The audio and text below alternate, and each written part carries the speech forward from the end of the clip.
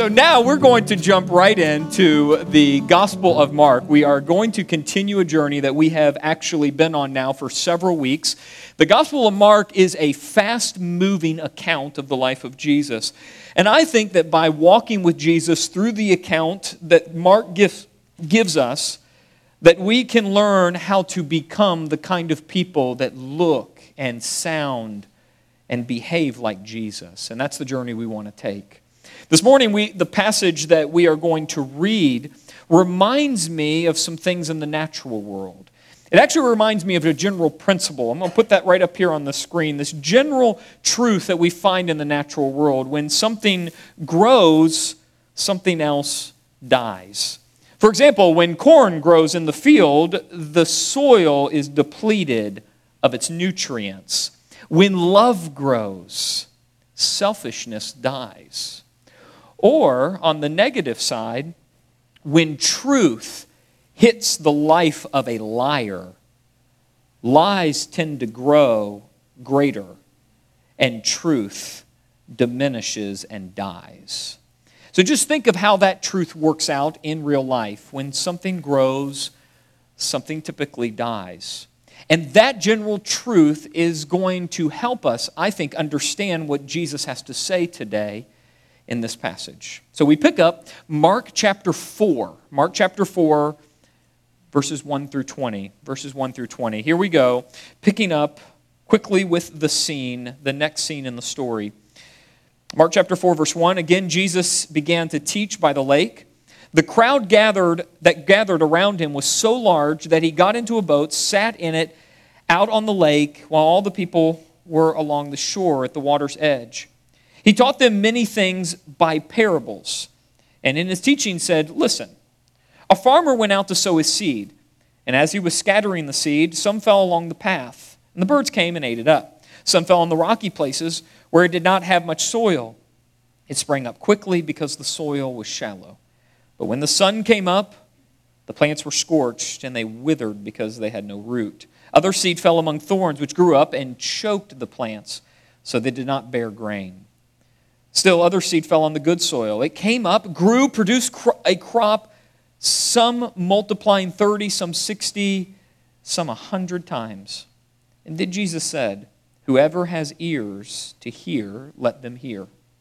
When he was alone, the 12 and the others around him asked him about the parables.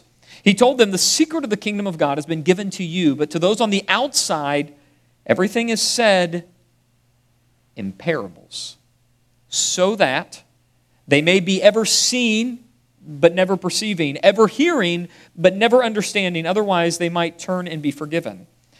Then Jesus said to them, 'Don't you understand this parable? How then will you understand any parable? The farmer sows the word. Some people are like seed along the path where the word is sown. As soon as they hear it, Satan comes and takes away the word that was sown in them. Others, like seed sown on rocky places, they hear the word and at once receive it with joy. But since they have no root, they last only for a short time. When trouble or persecution comes because of the word, they quickly fall away. Still others, like seed sown among the thorns, they hear the word, but the worries of this life, the deceitfulness of wealth, and the desires of other things come in and choke the word, making it unfruitful. Others, like seed sown on good soil, hear the word, accept it, and produce a crop, some 30, some 60, some 100 times what was sown." There's a lot going on in those 20 verses right there. What we want to understand as we get out of the gate here, as we explore, dig into the passage, is we are right on the heels of 3 scenes that we looked at last week that come in the previous chapter. And in those 3 scenes, we saw the people trying to put Jesus in 3 boxes. They tried to contain Jesus, tried to control Jesus, have their way with him, and ultimately some wanted to eliminate him. They had a really hard time understanding what he was doing as he launched the kingdom of God, as he announced the inauguration of a new world order. They had a very hard time understanding who this guy was and what in the world he was doing. So like what we always do is we take those things we don't understand, we slap a label on them, throw them in a box, and then contain them, control them, or eliminate them. And that's what's happening in the scenes that come just before we get to Mark chapter 4.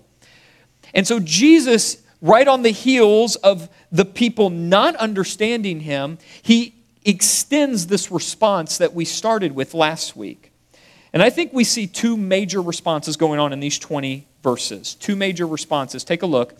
Number one, I think Jesus teaches in parables.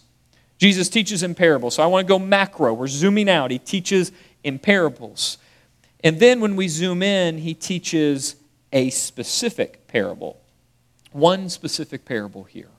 Those are the two responses that we need to understand to get a sense of what's going on in these 20 verses. So the first one would be that Jesus is teaching in parables. Just in general, he's teaching in parables, these short stories or these short illustrations. Why would he be doing this at this time? Well, what Jesus does is he gives an explanation for this, and let's do a quick review on why in the world Jesus would even be teaching in parables. Remember what he says in that chapter we just read, verse 11 and 12. Take a look. Let's do a quick review. He told them, the secret of the kingdom of God has been given to you. But to those on the outside, everything is said in parable, so that they may be ever seeing, but never perceiving, ever hearing, but never understanding. Otherwise, they might turn and be forgiven. Verse 12 is a quotation from the book of Isaiah. This is a book written by the prophet Isaiah hundreds of years before we ever get to Jesus' day. And Jesus now grabs backwards into the book of Isaiah and pulls these verses into his day. And we have to then wonder, what is it about these verses that have application in Jesus' day? Well, when Isaiah received that message from the Lord, it was the first message he had received from the God of Israel. And it was the launch of his ministry. That is, Isaiah was called by God to go. And when God called Isaiah to go in Isaiah chapter 6, the first words he tells Isaiah to speak to the people is what Jesus quotes in Mark chapter 4, verse 12. That when Isaiah goes to proclaim the word, he's supposed to start with a word that says, you will be ever hearing, but you won't be understanding. You'll be seeing, but you won't be perceiving, or you might turn and be forgiven. That's what Isaiah launches with. Let me summarize what I think's going on when Isaiah starts, hundreds of years before, starts with those words. I think what God's trying to do here is this. Isaiah's message exposed Israel's heart, revealed their spiritual blindness, and drove them deeper into their unbelief. Many people in Isaiah's day had masks on. They looked like they were doing everything right. I mean, they were going to church, doing their sacrifices, but really in their heart, they were unbelievers. They did not trust the God of Israel. And so God was going to make sure, as Isaiah launched this ministry and proclaimed a message, that their hearts would be exposed for what they were. And so, the more light that Isaiah cast into Israel, into the people of Israel, the farther they retreated into darkness. The Word of God actually drove them deeper into their unbelief. And God did this so that their unbelief would be exposed for what it really was. And then God would bring salvation after he had cleansed. But this is the message Isaiah brings to the people of Israel hundreds of years before. And here we find that Jesus is pulling those same verses out of Isaiah and applying them to his day. That's because the message Jesus is bringing will also expose people's hearts. And that's a really big part of Jesus' mission, is to expose the human heart. I want you to see how important this is. Not just here in Mark chapter 4 as he speaks in parables. We get a glimpse of this in the first days of Jesus' life. Luke chapter 2 verse 34 and 35, Jesus is in the temple in Jerusalem days after being born, and this man shows up. Then Simon blessed them and said to Mary his mother, "This child is destined to cause the falling and rising of many in Israel, and to be a sign that will be spoken against, so that the thoughts of many hearts will be revealed." Just days in days, just days after being born, there's a prophecy spoken over Jesus in the temple in Jerusalem that he would reveal people's hearts. And so it should be no surprise when we get up to Mark chapter 4 that we see Jesus speaking in a way that will expose people's hearts. Jesus himself said this, John chapter 9, verse 39, words that we typically don't like to read from Jesus, but if he said them, we should listen. Here's what he says, "For judgment I have come into this world, so that the blind will see, and those who see will become blind." Judgment in the Scriptures is simply a declaration as to the way things really are. This is not God being mean. It is God revealing or exposing reality. And so Jesus here says that he came into the world to expose things for the way they really are. When he speaks, he exposes, he reveals. And so he's carrying out that prophecy that Simon spoke over him in Luke chapter 2, verse 34 through 35. And if we take that principle and we drive it past the cross of Christ and the resurrection, would you believe that when the message of Jesus, that good news, the gospel, goes out into the Roman world, that this message does the exact same thing that his words were doing while on earth? When the gospel's proclaimed, some hear it and receive it with joy. Others hear it and reject it. Some hear the word of God as it was being proclaimed in the Roman world, and they were drawn to it. They were attracted. And others, they were repelled. The gospel smelled. It smelled. It had a bad smell to it, a bad odor about it. This is exactly how the Apostle Paul describes what happens when the gospel goes out into the Roman world and people start to hear it. Look at what Paul wrote to the Corinthian church. He wrote this, 2 Corinthians chapter 2, verse 15 and 16. Our lives are a Christ-like fragrance rising up to God. But this fragrance is perceived differently by those who are being saved and by those who are perishing. To those who are perishing, we are a dreadful smell of death and doom. But to those who are being saved, we are a life-giving perfume. When the Word of God goes out, it has a way of exposing the way things really are. That's what happened in the Roman world when the gospel went out. Some identified it with death and others said it's life. You could not take a middle ground, some compromised way with the gospel. You would smell a sweet fragrance or you would smell death. The gospel had a way of exposing things. And so when Jesus, in Mark chapter 4, pulls those verses from Isaiah into his day, he's saying something very specific about what he's doing with the parables. This is what I want to say about that. Here's how I'd summarize it. Jesus taught in parables to expose people's hearts. The parables attracted the humble, but repelled the selfish. In telling parables, Jesus was filtering the people in front of him. We are now 3 chapters into the Gospel of Mark where we see people misunderstanding him, and now Jesus begins to draw a line in the sand. And these parables are either going to attract or repel. That's why he is teaching in parables. It's a way of weeding out and drawing unbelief to its logical conclusion. Those who saw Jesus only as a miracle worker, only as someone that could give them just what they want, those who saw him as a genie in the bottle, would finally begin to be repelled from Jesus as they began to be confused by the teaching. But those humble would be drawn to him. And that's the point. And so how all this works plays out in the parable that he tells. And it's a famous parable. It's often called the parable of the sower. And he uses this parable then to explore how so many people in the world have bad soil, have hearts that are bad soil. They can't receive the kingdom of God. And so there are these 3 soils that they just can't take the seed that the sower is throwing. Take a look. I just want to summarize those 3 soils this way. Some people are trapped in the devil's kingdom so tightly that the devil blocks Jesus from their heart. I think that's what we have going on in that soil, that rocky path. The other one that we see, the second one, is some people love themselves so much that the moment that trouble arises in life, they run away from Jesus. Jesus was simply a means to get what they wanted. So when they didn't get what they want, they left.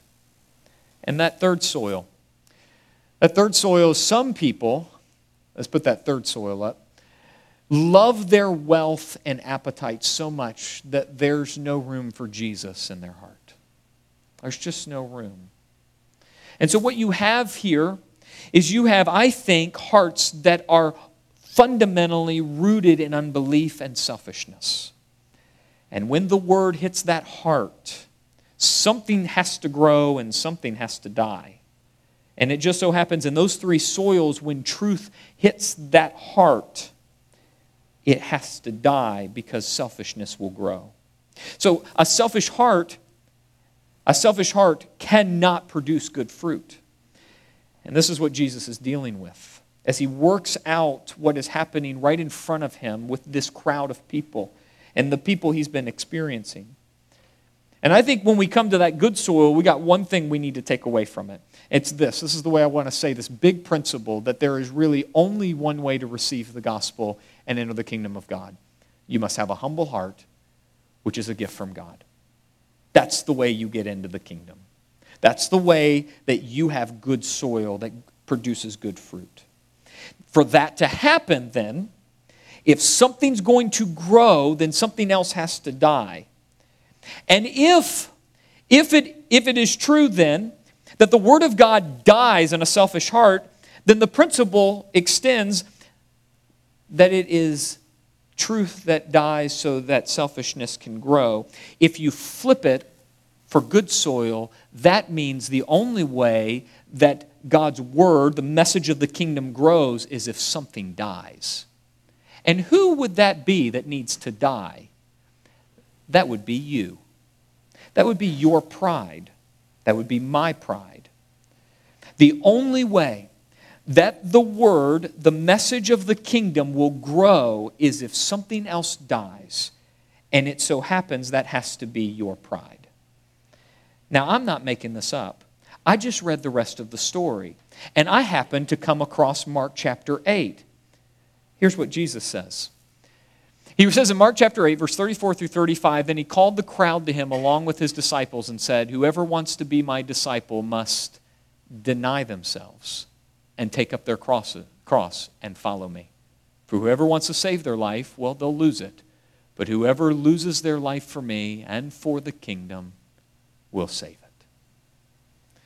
See, that general truth in our world, that when something grows, something else has to die, plays out right here in this passage. Because for God's word, the message of the kingdom, your life with Jesus to grow, something has to die. If anything else comes above God, it will choke. It will choke the message of Jesus inside your heart. That's just the way things are. It's the nature of the kingdom. And here Jesus drives us to that. And I imagine that either attracts you or repels you, one or the other. So let's make some application. Let's take those 20 verses and all those other passages and bring them down to some application for your life. I want to summarize everything I just said into one sentence of application. Here it is. The kingdom of God can't grow inside of you if you are the most important thing in your world. Now, if your toes now hurt or you're offended, you take that up with Jesus, not me. This is the point of the parable. This is the point of teaching in parables. If you are the most important thing in your world, the kingdom of God will not grow inside of you. The flip side of that is that if God is the most important thing in your life, if the kingdom of God, living as the kind of person that is attracted to Jesus, a humble heart, then you will produce more fruit than you can imagine. You will have a good life. And so here's a question I think that we can ask coming out of this sentence. Who is the most important person in your life? By default, we might answer that question with me. Like, I'm the most important person in my life. And I got enough Facebook and Instagram and Twitter to tell me that I'm the most important person in my life. I am well trained to think about me. There's a reason that marketeers spend so much money on ads during the Super Bowl. Because they know that I'm already thinking about me. And if they can just get me to turn my attention one direction to release some of my money to them to make me more happy, then I might just do it. You and I are well trained in our world to think about me. But maybe you've gone a long time not thinking about you, because there's another side to this. It might be your kids that are most important things in your world. It might be your grandkids. It might be your spouse. I mean, I could just go on with lists of application, but I think you get the point. If anyone or anything comes before Jesus in the kingdom, you will have bad soil, and you will not produce fruit. And so we really need to ask, who is the most important person in your world? Just think about that. And then let's talk about this question. Let's think about this one. Does Jesus attract you or repel you? Now this one can get under our skin a little bit, because I know that in church we have to answer Jesus attracts us. Like, that's the answer you're supposed to give. Like, it'd be odd if you didn't give that answer. Which of you is going to say Jesus repels you? Really? No, he attracts all of us. That's why we're here. I get it. We're Christians. We're church people. We're supposed to say that. But does your life reflect behaviors that show an attraction to Jesus? Or would someone look at your life and say, you must be repelled? Or that your life looks as if it is running away from Jesus? Which direction are you moving? Towards Jesus or away from him? That's the thing I really want you to think about. It's something I'm having to sit with myself. Which way am I moving? I want you to be encouraged with this, though. If there's anything inside of you that says, but I do want Jesus, I just really mess up a lot, or I don't always feel attracted to Jesus, that's okay. God can deal with your unbelief if you want help with it. What God will not deal with is a heart that says, I'm done, I'm finished, no more, and walks away and closes the door. But if there's anything inside of you that says, I technically have a life that is moving away from Jesus, but I would love to be moving towards Jesus. I'd love to be attracted to him. God can take that and he can grow it. There's a story we won't deal with right now, but a man comes to Jesus and he says this, I believe, but help me with my unbelief. I think God can handle your unbelief. But God will not deal with your defiance. And those are two different things. So if there's anything in you that wants to be attracted to Jesus, he's there. And he's full of compassion. He'll wrap you with mercy. And he actually likes you. So you come on to Jesus. Let's take that to a next step. Here's the next step I want us to take. Read Mark chapter 12, verse 29 through 30 once a day. Once a day. Now, for you super Bible nerds, you may be thinking right now, what a wonderful scripture. I would have picked the same one. For all the rest of us, you're wondering, what in the world does Mark chapter 12, verse 29 through 30 say? Good thing we put it on a slide. Here it is. The most important one, this is the most important command, answered Jesus, is this. Hear, O Israel, the Lord our God, the Lord is one. Love the Lord your God with all your heart, and with all your soul, and with all your mind, and with all your strength. Read that once a day. And let the Holy Spirit take those verses and expose expose those places in our hearts that still are in love with ourselves. Let those verses get down into the depths of your soul and expose, reveal the places where you want to run away from Jesus. And God can do a work there. Just let these verses get inside. As you elevate your eyes, as you turn your gaze upon the Lord, remembering that great command to love the Lord your God with everything. Everything is included in that verse. And so just let God do a work there. I have no idea what God's going to do inside of you with those verses. I have no idea what the Holy Spirit is already doing in this moment. But I am confident that as the Word of God goes out, even in parables, it can expose those places of our lives, in our hearts, where we still are trying to hold on to me. And getting those places exposed and turned around is a very good thing for us. That's where a fruitful life begins. Let me pray for us. Father, we want to just ask that you would do what you're already doing, continue it through your Spirit inside of us to expose those places inside of us where we are the most important thing in our world. We pray that you would take us to a place of repentance where we would turn around, change those parts of our lives with your help, and we would find a fruitful life. Would you help us with that? Would you also make it very apparent how much you love us?